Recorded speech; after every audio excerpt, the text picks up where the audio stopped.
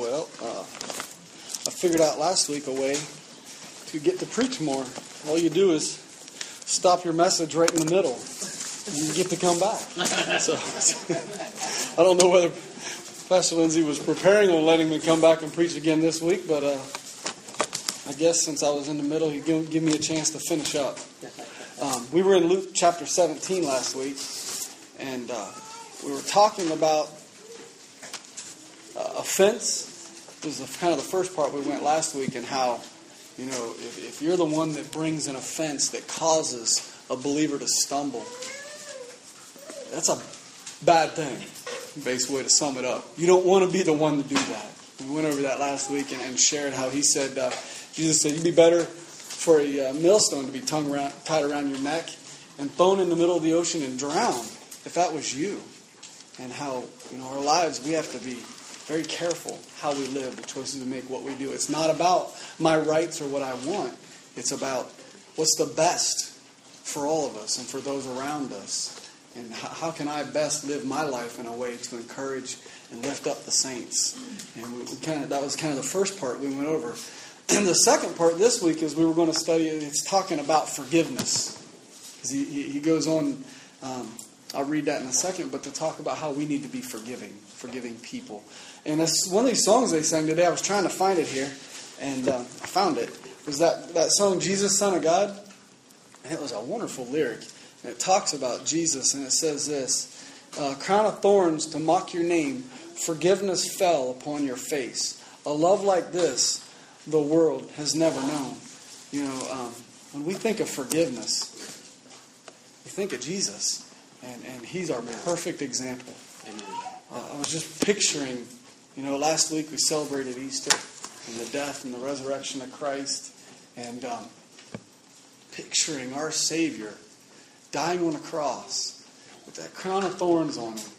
And it talked about forgiveness fell on his face. I was thinking, what was running down his face? His face was just a bloody mess. It was by his blood that we were forgiven. And man, let's get into this message and think about it. I'll be done if I keep going and quit before I get started. Just thinking about Christ and our example and his forgiveness, and how could we not forgive if he set such a wonderful example and forgave us? Amen. Let's read this and get caught back up where we were. In Luke chapter 17, it says, Then he said unto his disciples, It is impossible but that offenses will come, but woe unto him through whom they come. It were better for him that a millstone were hanged about his neck and he cast into the sea than that he should offend one of these little ones. Take heed to yourselves. If thy brother trespass against thee, rebuke him. If he repent, forgive him.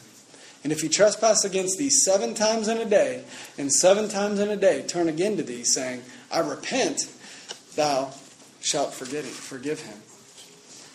Forgiveness, really, if we think about it and think about that word forgiveness, it's a wonderful word.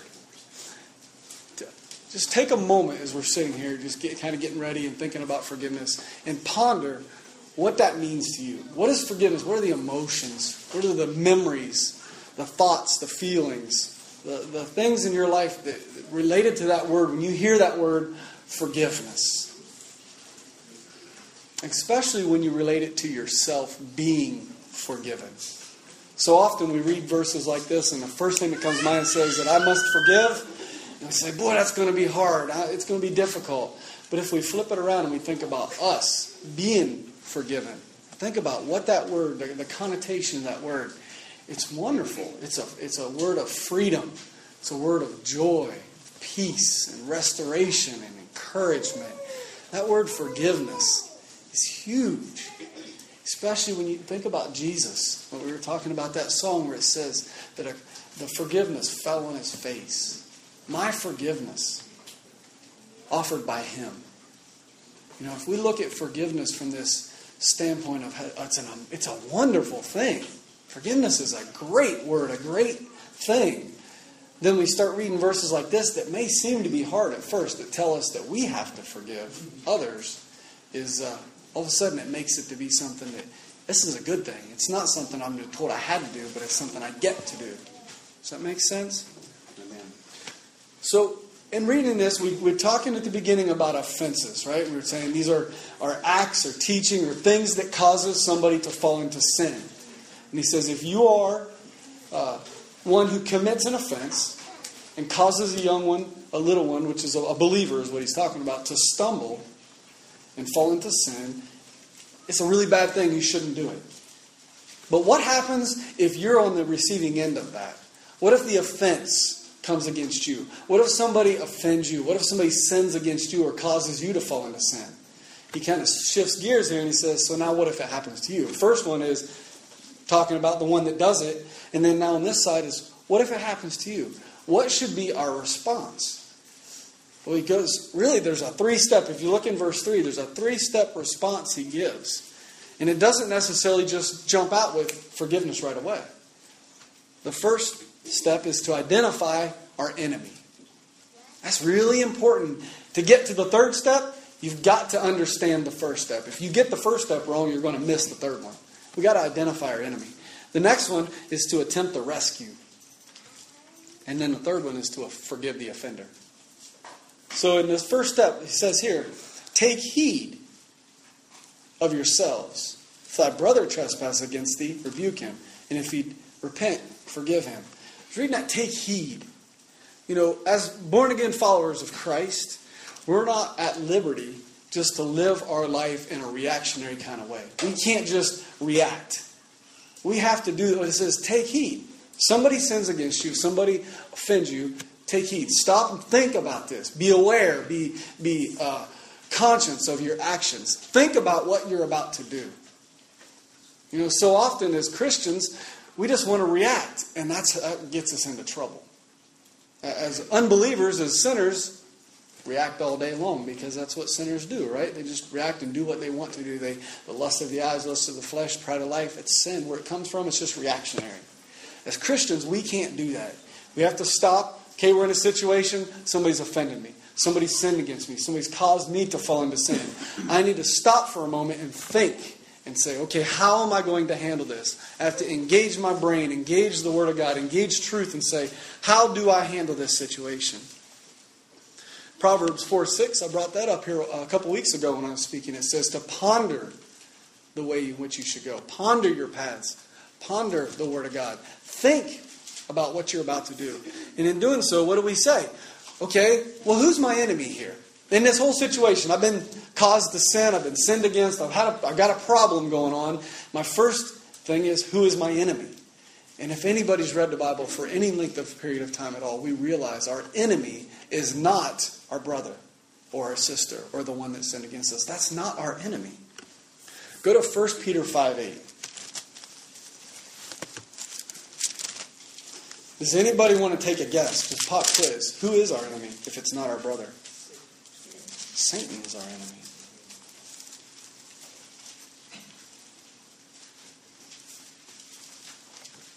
I said 1:8, didn't I? 5:8. Sorry.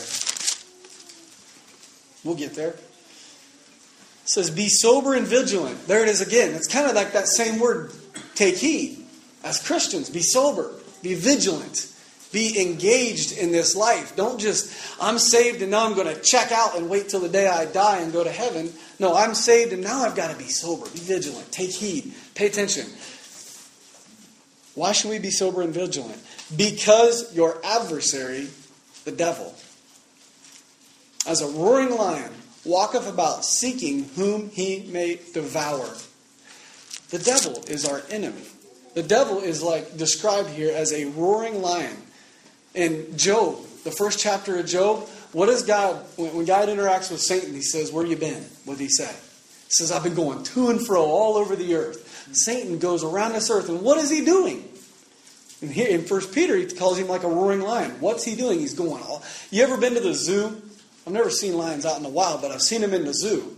Lions and tigers and those things. What do? They're just wandering constantly. On the prowl, wandering. And what are they doing? They're looking for prey that they can destroy. And that's how Satan is described. If I don't know what their prey are, I guess like a mongoose or something is out in the jungle, and he just decides, today I'm going to check out and I'm just going to walk around the forest eating nuts and berries and enjoy my life, he's going to be a dead mongoose really soon, right? Because that lion, that tiger, whatever it is wandering around and he's on the prowl. And he's ready to take him out. And if he's not on guard and he doesn't recognize who his enemy is and who's out to get him, he's going to be dead. The same way with us as Christians. We need to be on our guard. We need to recognize who is our enemy. It's the devil. And we got to be aware he's coming to get us. He is everywhere. He's moving around, always on the prowl, going from the earth to and fro. Why? To destroy us. He's got one goal in life, and that's to destroy us, because by destroying us, he shames God. And that's his goal. So, and another verse that talks about that is in Ephesians chapter 6. Go to Ephesians chapter 6. And we all know this verse. It's a great one to remember and to memorize and to repeat to yourself when somebody upsets you. You're in the middle of an argument with your wife. Your brothers and sisters, you're arguing, and boy, you just really messed me up today. You broke my toy, right? Or your kids did something to upset you. Or your brother says something rude to you. Or a sister acts in a way that you just, I'm not sure. Just somebody, the pastor stands up and preaches, and you're like, boy, I really didn't like what he said. Or something upsets you. We need to be able to put this verse and stick it in our brain and be able to look at that person and say this. Chapter 6, verse 12 says, we wrestle not against flesh and blood, but against principalities, against powers, against the rulers of darkness of this world, against spiritual wickedness in high places. I look at my wife and I come home and she just decides to do something, not even intentionally, and messes up my day. And I can either look at her and say, we're going at it. I'm just sick of you. Or I can look at her and say, you're not my enemy. You didn't even intend to mess my day up. The devil has used you like a tool to destroy me. And that's not saying it in a mean way, because he uses me all the time. But that's how I view it. I look at my brother, and my brother says something to me, and it just offends me. And I go off and I'm stewing about it, going, I can't believe that. I mean, he says he's a Christian, and he says stuff like that. And what? And then I need to remind myself, I don't wrestle against flesh and blood. He's not my enemy. He is my brother. He's created by God, loved by God. God died for him. He is just a tool being used by the devil to get to me. And all of a sudden, it changes. Instead of being angry with my spouse, my brother or my sister, or my friend or somebody, I'm now angry at who? The one that did it. I was thinking about that and I was saying, if somebody came up to me in the middle of the street and just got angry with me, and just like, I don't like you, and they took a baseball bat out and smacked me on the head with a baseball bat, I would be the biggest fool to ever walk the earth if I picked the baseball bat up and started beating it against the wall. You stupid baseball bat, I hate you, you hurt me. But that's what we do. Somebody offends us, somebody causes us problems, and who's doing it? It's the enemy using them to get to us. And who do I take my anger out on? The baseball bat or the person. They're not my enemy. Pick the baseball bat up and beat the person back that hit you. Beat the devil back, right? They're just a tool being used to get to us. That's really important. And that takes vigilance. That takes, where it says take heed. We got to be active to do that, because what is our gut reaction normally when somebody offends us? It's you. It's you. You're my enemy. And we got to stop and let the Word of God transform us and conform us and say, no, it's not you. I know my anger is vented at you, but it's not you. You're being used to get to me. And then what's the second step he says here? He says, take heed, recognize who our enemy is, and then he says, rebuke him. So our second step, when we've been offended or sinned against, is to attempt a rescue. If this person's caused a problem, remember, because it talks about if you've caused somebody to sin, you bring an offense, you're the one that brings the offense, then you're in a bad place. You're in a bad situation. Don't do it. So they need rescue. If somebody's committed a sin or somebody is committed an offense, attempt a rescue, rebuke him. Go to Matthew 5:9. It's a great verse to remember. It's in the Beatitudes. In my life, as a Christian, one of my goals should be to be a peacemaker. And very often we're not. Matthew 5:9 says, "Blessed are the peacemakers, for they shall be called the children of God." Go over to Matthew 5:18. And it talks about this rebuking here. Blessed are the peacemakers. We are commanded by God to be peacemakers in this world. How often, I don't think I'm a strange individual completely. I think I'm fairly normal and like other people. And there's a lot of times in life where I'll catch myself not being a peacemaker. Not attempting to be a peacemaker because I've been offended. Something's happened to me. And so I'm going to make it right. And I'm going to earn my rights and not think about the fact, like I said, you're not my enemy. The devil's my enemy. He's created discord here. I'm going to be about making peace. My goal is to restore and to make peace. Blessed are the peacemakers. They will be called the children of God. And Matthew 18 tells us how we go about doing this. If we want to attempt a rescue, we want to rebuke a brother, it really helps to know how to do it.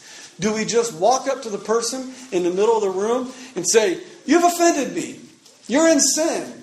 You've got a problem. You need to repent"? Does the Bible tell us to do that? No, we need to remember, as Christians, be sober, be vigilant. We need to think about how we respond, how we act. And we need to use the Word of God to guide that. In Matthew 18, it tells us about the proper way to deal with a brother in sin. And it's found in that context of the scripture Brother Phil was reading this morning, the lost sheep.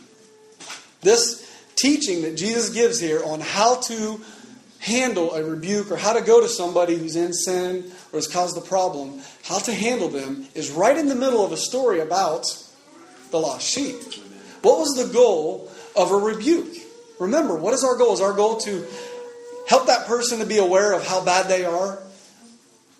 Is it to earn my rights because you've offended me and I need to defend my rights? No, or defend my honor? No, the goal ultimately is like that lost sheep, to restore that lost sheep back in. Amen. Everything we do, every word we say, every move we make, every action, everything in a rebuke situation when we're going to somebody to confront them should be with the end goal of a restoration of the relationship between us and them, with them and God, and anybody else that's been involved. That's our end goal. If that's your end goal, then you will be able to be an effective peacemaker. Do you ever know, there's these people they're like professional mediators, right? And they come in and they handle arguments and discussions between two people. The way they work it out is we want to create a restoration, a peace between these two parties. They don't get personally involved. And you have to somehow do that in that it's not about the benefit of the mediator. When he comes in and tries to help people solve a problem, he's not there to try to make his life better. He's there to try to bring a resolution to a solution, a problem between two people, right? Our goal is to do the same thing. And we've got to do that because if it's not your goal, when you go to rebuke somebody, when you go to restore, to try to deal with this sin or this offense, if that's not your goal, I can guarantee you we're going to mess it up. I know we will. If you don't, the devil's going to use it to make matters worse. And so let's go into Matthew 18 and read and see how Jesus says to handle it. There's really 4 steps to handling this. If you're ready to say, somebody has sinned against me, somebody's got an offense, they're in sin, I need to go and deal with a person, another individual. I need to know, my end goal is to what? Restore. And I need to know the process by which I'm going to get to that point. If I don't understand the process, I'm going to get off track. And the devil's going to use the emotions, the difficulties of the situation to get me off track. And he's going to mess things up really bad. So in verse 15 it says this. If thy brother shall trespass against thee, go and tell him his fault between thee and him alone. If he shall hear thee, thou hast gained thy brother. So what's the first step? To him alone. I don't even need, it doesn't even say here to go and seek counsel from other people on how I should handle this. Should we go and seek counsel from the Lord? Of course. Is it possible that we could go and seek wisdom? Because there are verses that say that you need to seek counsel and wisdom from a pastor or somebody that is a leader in your life, a mentor, to help you make sure you're doing this right. But you better be very careful when you're going to seek counsel. Because seeking counsel can quickly turn into slandering and gossiping about a brother or a sister. We need to be really guarded about that. Week says we go to them alone. Not in the middle of a room, not right before church on Sunday when there's a bunch of people standing around. We go and pull them aside alone and deal with them. And what does it say? You tell him his fault between you and him alone. And if he hears you, what have you done? It says you've gained your brother. You've accomplished that goal. Step 1 could be the very end of this process. If this is real important here. If you've gained your brother, does it say then we need to go and tell everybody about how this situation's been resolved? And boy, he hurt me real bad, but I went to him. I forgave him. He repented. We got it restored. But boy, I'm going to drag his name through the mud now for the next 5 years. Does it say to do that at all? No, it says it's over. You've gained your brother. Move on. Let God deal with anything else that needs to be dealt with. Step 2, what if he doesn't listen to you? What if he says, get out of here, I don't want anything to I don't think you're right. Are you free now? Once you've started this process, are you free now to just walk away and say, okay, he wouldn't listen to me, I'm done with this? No, you've engaged in a process that God has laid out in the Bible. You are now bound to continue it. If he will not hear thee, then take with thee 2 or more, 1 or 2 more, that in the mouth of 2 or 3 witnesses every word may be established. Okay, so we go and get 2 or 3 witnesses.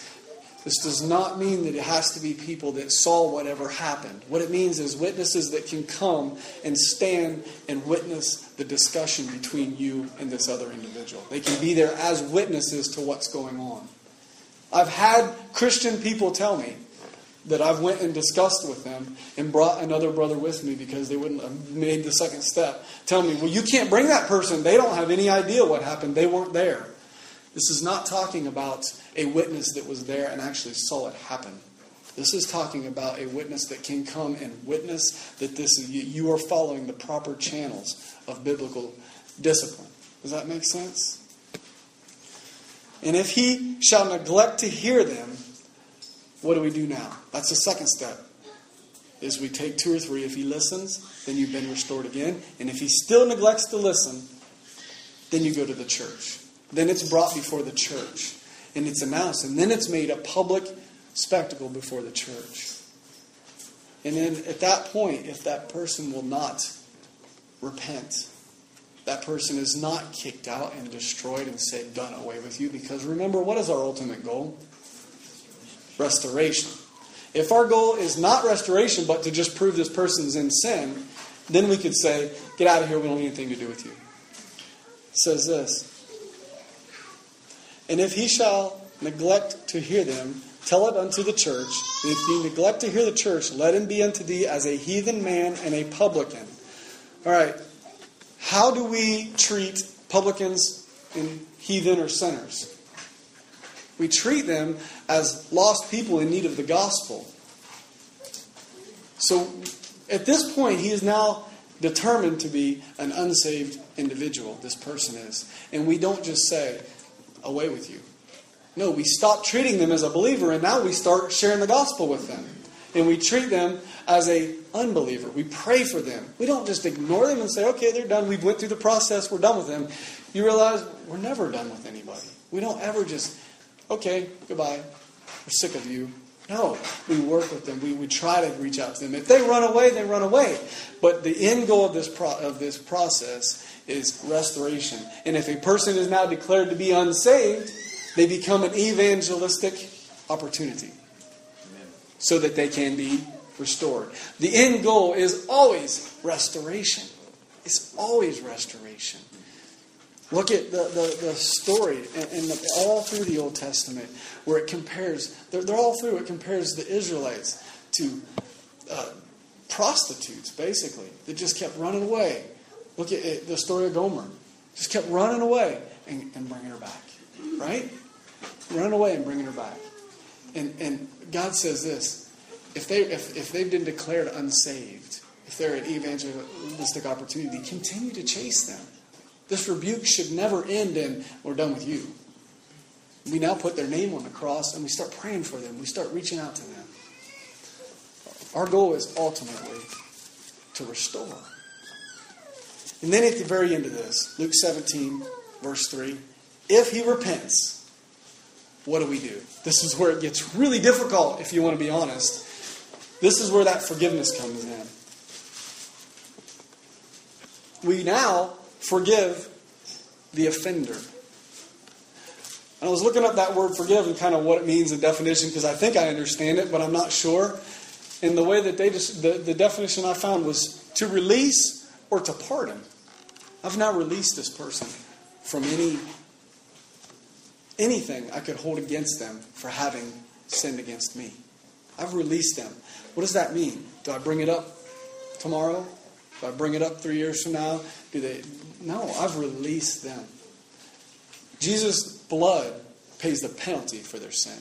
But my forgiveness, when he's saying forgive them here, is that I've released you. I'm not holding this against you anymore. And this is really a wonderful thing. How can we, this was a question I was asking, I've heard a man talking about this on the radio a couple weeks ago, and it was really good. How can we live in a way that we are ready to forgive those that sin against us? It's a good question. How can I do this? I went through this process, I've brought rebuke, I've restored and everything, and now I'm to the point where I need to forgive them. How in the world am I going to do that? Because it's hard. Anybody ever had somebody do something to really upset you and to really hurt you? It is hard to forgive. It's a difficult thing. But one of the ways that we can be prepared to do it, and one of the ways that we can do it is by having a clear understanding of the gospel. What does the gospel say? One thing the gospel says is that we have sinned as well. Romans 6:23 said all have sinned, right? So when I look at this person and they've sinned against me, the first thing I should think is, okay, I kind of expected that. I sinned too. I've committed sin. The moment you sin against me, it should remind me that's why Jesus came to this world. Because you've sinned. And he knew you were going to sin. He knew that we have all sinned. And your sin should remind me that I'm a sinner too.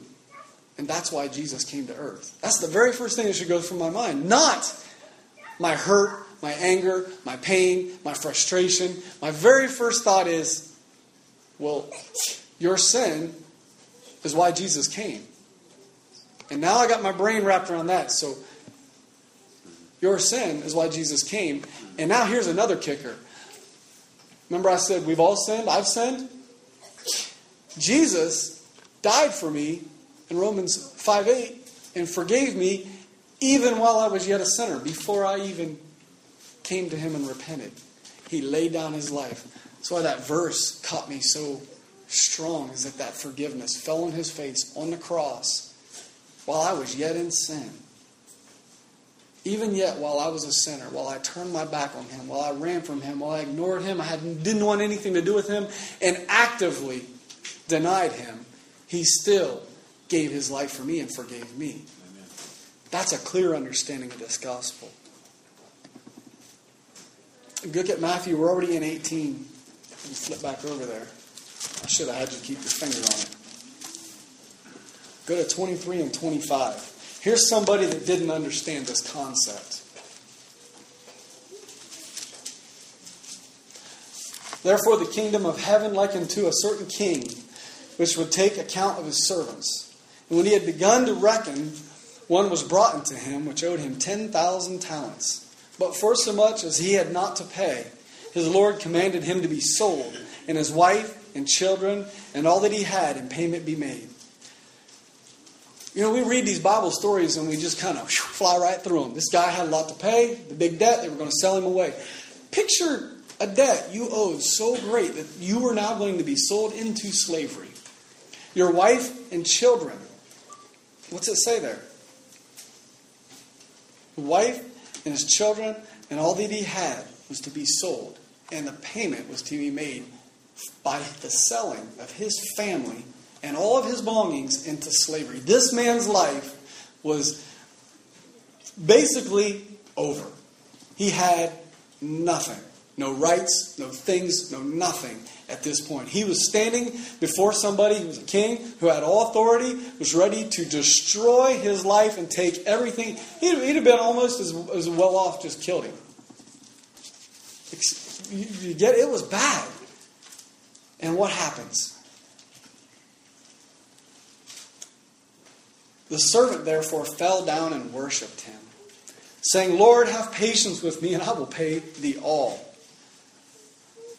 This is such a wonder. You want to talk about the gospel. Think of these verses. This guy standing before the king, ready to be destroyed. And he says, I'm going to worship you. Just give me some time and I'll work this payment off. I'll pay this debt. And what does the Lord say? The Lord of that servant was moved with compassion and loosed him and allowed him to go free and pay back his debt. Is anybody else reading their Bible? Because that's not what it says. What's it say? It says he forgave him his debt. God didn't look at us when we bowed down and cried out to him and said, okay, you were saved in your 20s, you got another 60, 70 years to live. Man, you work really hard for me, and I'll let you pay that debt back. Did God tell any of us that? No, he looked at us and he said, I'm about to crush you. And as we fall down and worship him, he says, now I'm not only going to allow you to live, but I'm going to release you completely from the debt you owe me. Is anybody else thinking themselves going, wow, I am. I'm thinking, that's what God did for me. Amen. He had me just ready to crush me like a little bug. And he said, you're free. You're forgiven. There you go. Go free. Your payment has been made. See, he didn't ask to be set free. He asked for patience so that he could pay it back. And the king knew, you're never going to pay this back. Just like Jesus knows, we're never going to pay it back. The gospel's a beautiful thing. We can't do it. And God knows it. And he doesn't take patience and say, just earn it. He says, you're free. Your debt has been paid. And then the sad thing is, if you've ever been in a situation where you've held bitterness, held anger, and not been allow another person to be forgiven, you've acted like this servant. It says, but the same servant went out and found one of his fellow servants, which owed him 100 pence. No comparison to the debt he owed. And he laid hands on him and took him by the throat, saying, pay me what you owe me. His fellow servant fell down at his feet and besought him, saying, have patience with me and I'll pay thee all. Exact same thing he begged, right? And he would not, but went and cast him into prison till he should pay the debt. Isn't it interesting? He couldn't even do what the king didn't do. He couldn't even give the guy time to pay it. The king forgave him of everything that he owed. And this man couldn't even do the lesser and just give the guy time to pay it. He cast him into prison till he could pay his debt, which is probably never going to happen. He's in prison, right? When his fellow servants saw what was done, they were very sorry and came and told unto their Lord all that was done. Then his Lord, after that he had called him, said unto him, O thou wicked servant, I forgave thee all that debt because thou desiredst me.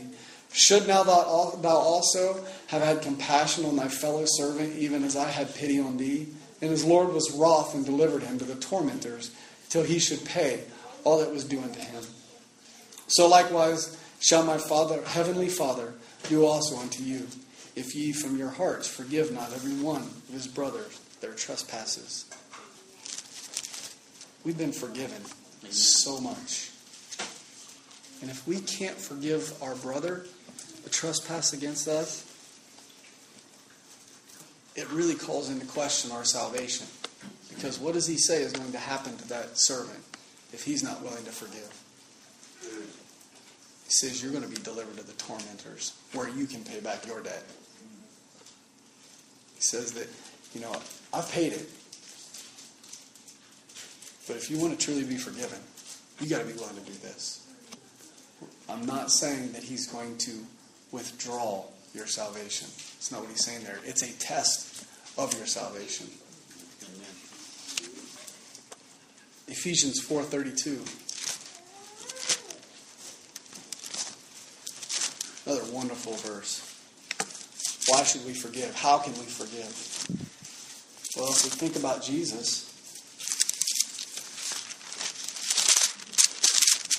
it says this: be ye kind one to another, tender-hearted, forgiving one another, even as God, for Christ's sake, has forgiven you. Be ye therefore followers of God as dear children, and walk in love, as Christ also hath loved us, and hath given himself for us, an offering and a sacrifice to God for a sweet-smelling savor. It says that we are to be imitators of Christ. As a Christian, if we understand the gospel, we know we've been set free, we know we've been forgiven. And when somebody sins, all it does is allow us to appreciate the gospel that much more. And what it also does is, by forgiving, we get to behave in the way our Savior does. The Bible commands us, be imitators of Christ. Is Christ the type of person that does he withhold forgiveness from a repentant person? Never. Never are you going to see where Christ withholds forgiveness from somebody who repents and calls out for forgiveness. He doesn't do that. If we want to be anything at all like Jesus Christ, we have to be willing to forgive. We must. Amen. And go to Colossians chapter 3. Here was an interesting, as I was studying through this, I thought, man, this is an interesting thought, because I'm always thinking about forgiveness of, I want to imitate Christ. I want to understand the gospel. I want to be loving and kind. Verse 12. Put on therefore as the elect of God, holy and beloved, bowels of mercy, kindness, humbleness of mind, meekness, long-suffering, forbearing one another, and forgiving one another. If any man have a quarrel against any, even as Christ forgave you also, do ye.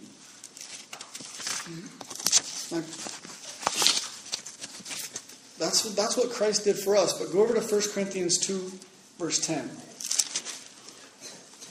Remember, this is what it's telling us to do. Go over to 1 Corinthians chapter 2. We're to forgive. What's it say?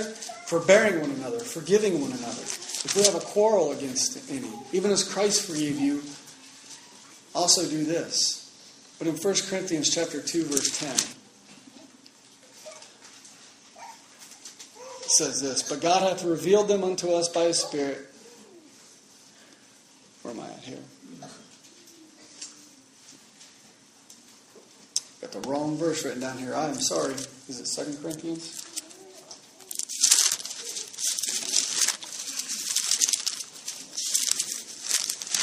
I hate when I do that. Look at verse 2:10, I think it is.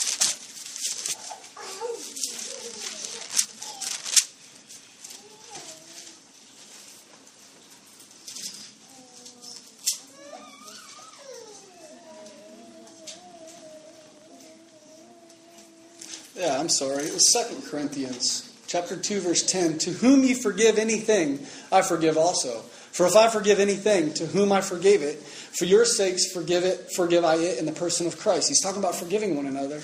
And he says, lest Satan should get an advantage of us, for we are not ignorant of his devices. What's Satan trying to do to us as believers? He's trying to destroy us, but what's Satan trying to do to the church? He's trying to divide and break us and tear us apart. When we forgive one another, we help to restore the unity of the body of Christ.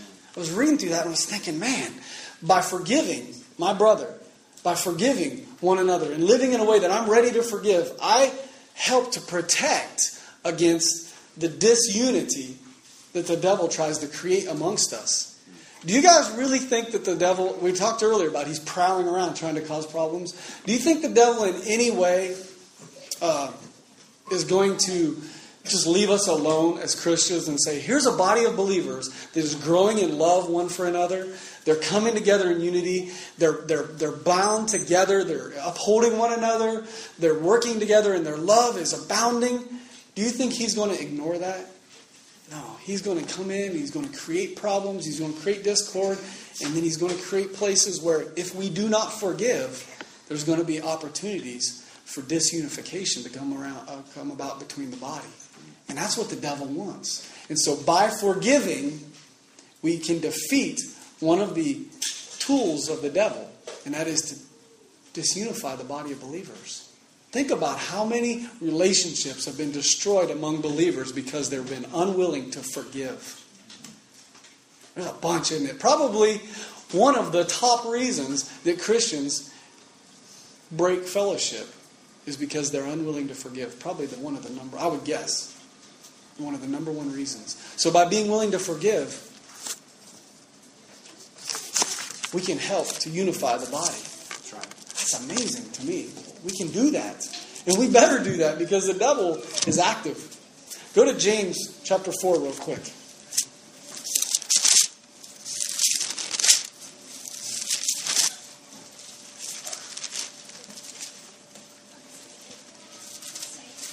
Why else should we forgive? When I refuse to forgive somebody, what am I saying basically? Is that my rights, my wants, my needs, my desires are more important than you. I'm better than you, is basically what I'm saying. I don't need forgiveness. I don't need Christ's blood. But you're bad. You've ruined my life. I'm more important than you. How does God handle people that live that way, that believe that way? James chapter 4, verse 6. You've heard this. It says, but he giveth more grace, wherefore he saith, God resisteth the proud, but giveth grace to the humble. When we forgive, we're behaving in a way that is an act of humility. We're being humble. And what does the Bible say? God resists the proud. If I'm unwilling to forgive, it says God's going to resist me. But if I'm willing to forgive, give grace to the humble, I'll find grace.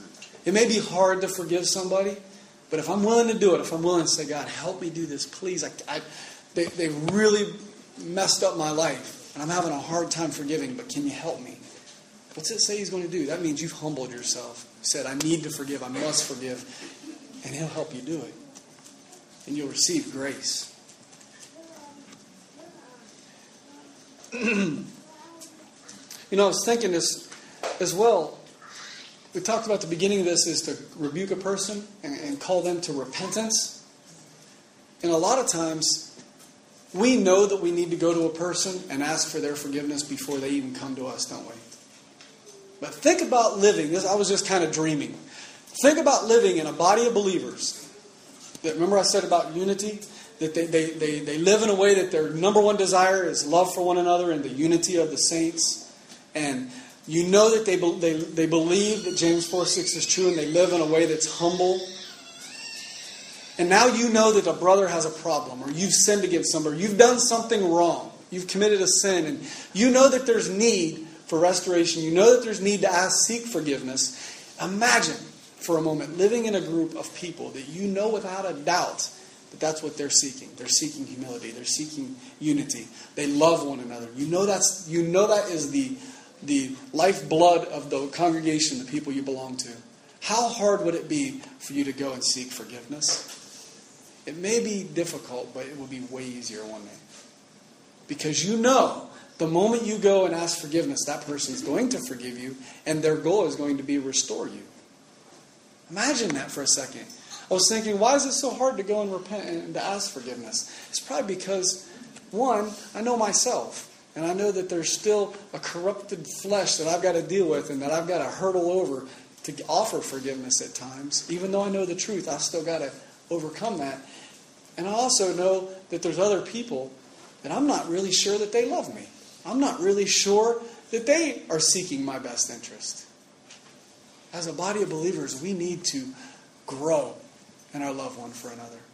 We need to live in a way that everybody that walks in this place knows, without a doubt, if they come to me and they ask for my forgiveness, they're going to get it. Amen. Guaranteed. What a wonderful, that's like utopia. I'm thinking, man, what a wonderful place to live in. That everybody in there is seeking my best interest. They're going to put me before themselves. They're going to offer forgiveness. And I couldn't wait. It would be like Sunday morning, let's go to church. Come on, everybody, where you at? I'm going to go hang out with these people. I've been dealing with people that are the exact opposite all week long. And I get to go to be at church with these people that are forgiving. That describes them. They're loving. They're humble. They're forgiving. They are like Christ. Amen. And then he says this in verse 4. Let's go down to verse 4. Now that we know that we're supposed to forgive, I think everybody should be in agreement that it's a good thing. And that the Bible teaches that. And how to do it is understanding the gospel. Realizing we are to be humble and love one another. And then he makes it really, really difficult, which Jesus always does. They say, if he trespass against thee 7 times a day, 7 times in a day, turn again to thee, saying, I repent. Thou shalt forgive him. Wow. 1 Corinthians chapter 13 says that love never ends. If we truly love my brother, if I've truly forgiven you, when you come back to me and ask forgiveness again, hear this is vital. If I've truly forgiven you, I truly love you in love, I've been like Christ, and I say, I've forgiven you, and you come back to me and say, I repent, forgive me, it would be like the first time, every time. I wouldn't be able to say, I just forgave you a week ago because I didn't really remember what I said. What's forgiveness? Pardon or to release? I haven't really released you. I haven't really pardoned you. I haven't really understood true forgiveness. If you come back and I say, yeah, not this time. I'm sorry. I'm just not ready. I can't do it. I heard a guy when I was first getting married talking about in marriage how to love one another, and you're going to have arguments and you're going to forgive. And I can't remember if it was a book or it was speaking, but it was speaking to the husband. And he said this. He said, it is always your turn to forgive. It's like, always? No matter what happens, it's always your turn. Picture this. This was in a husband and wife, but what we're talking about in a fellowship. Imagine if everybody in this fellowship truly believed in love never ended. They lived in a way where they just loved, and it just never had an end because the love of Christ flowed through them and out into the people, and they never came to an end of their love. And everybody that you were a part of the fellowship with lived in a way that it's always my turn to forgive. It's never my turn to say, no, you need to forgive this time. I'm in the right, and I'm not going to ask forgiveness. I'm in the right, I'm not going to offer forgiveness. They were always saying, I forgive and I offer forgiveness.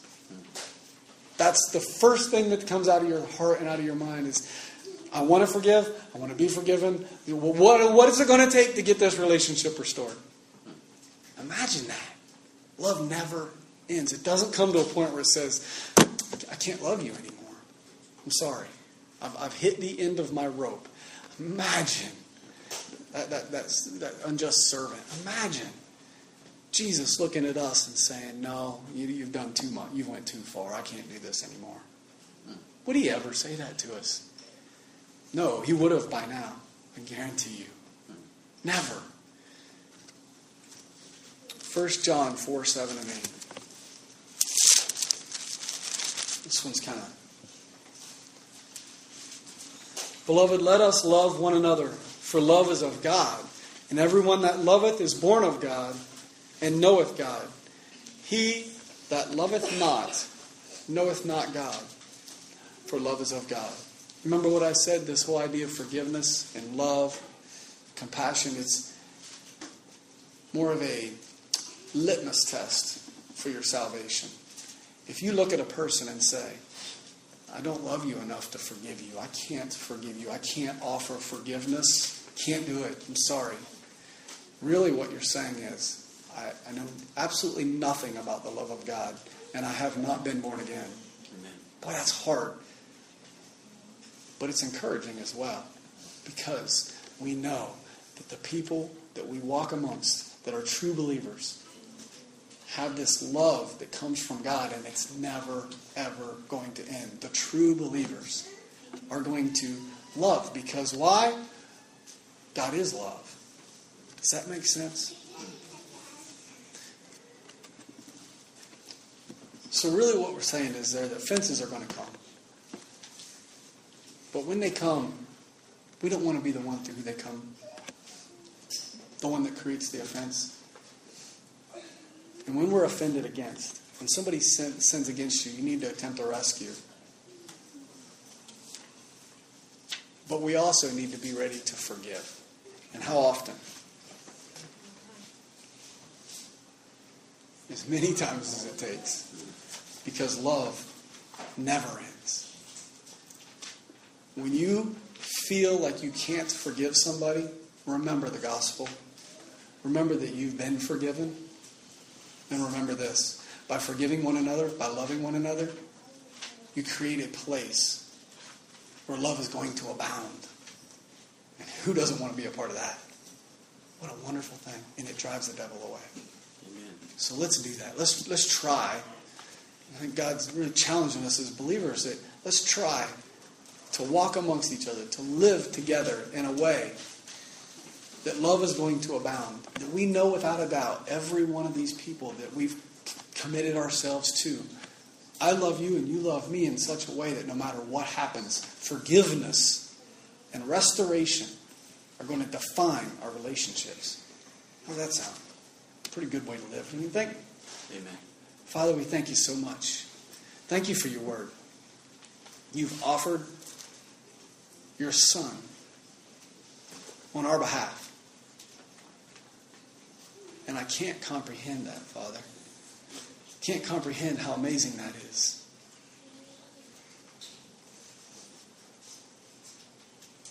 You've been so good to us. You've delivered us from an impending wrath. Help us, God, to walk in love. Help us to grow in love. Help us to understand love. God, set us apart. I pray when those in the world look at us and say, I can't understand the way they live. That they would see our love one for another and they would give glory to God. Help us to live in that way, Lord. To be ready to forgive. To be ready to restore. And to be imitators of Christ. It's in His name we pray, Lord.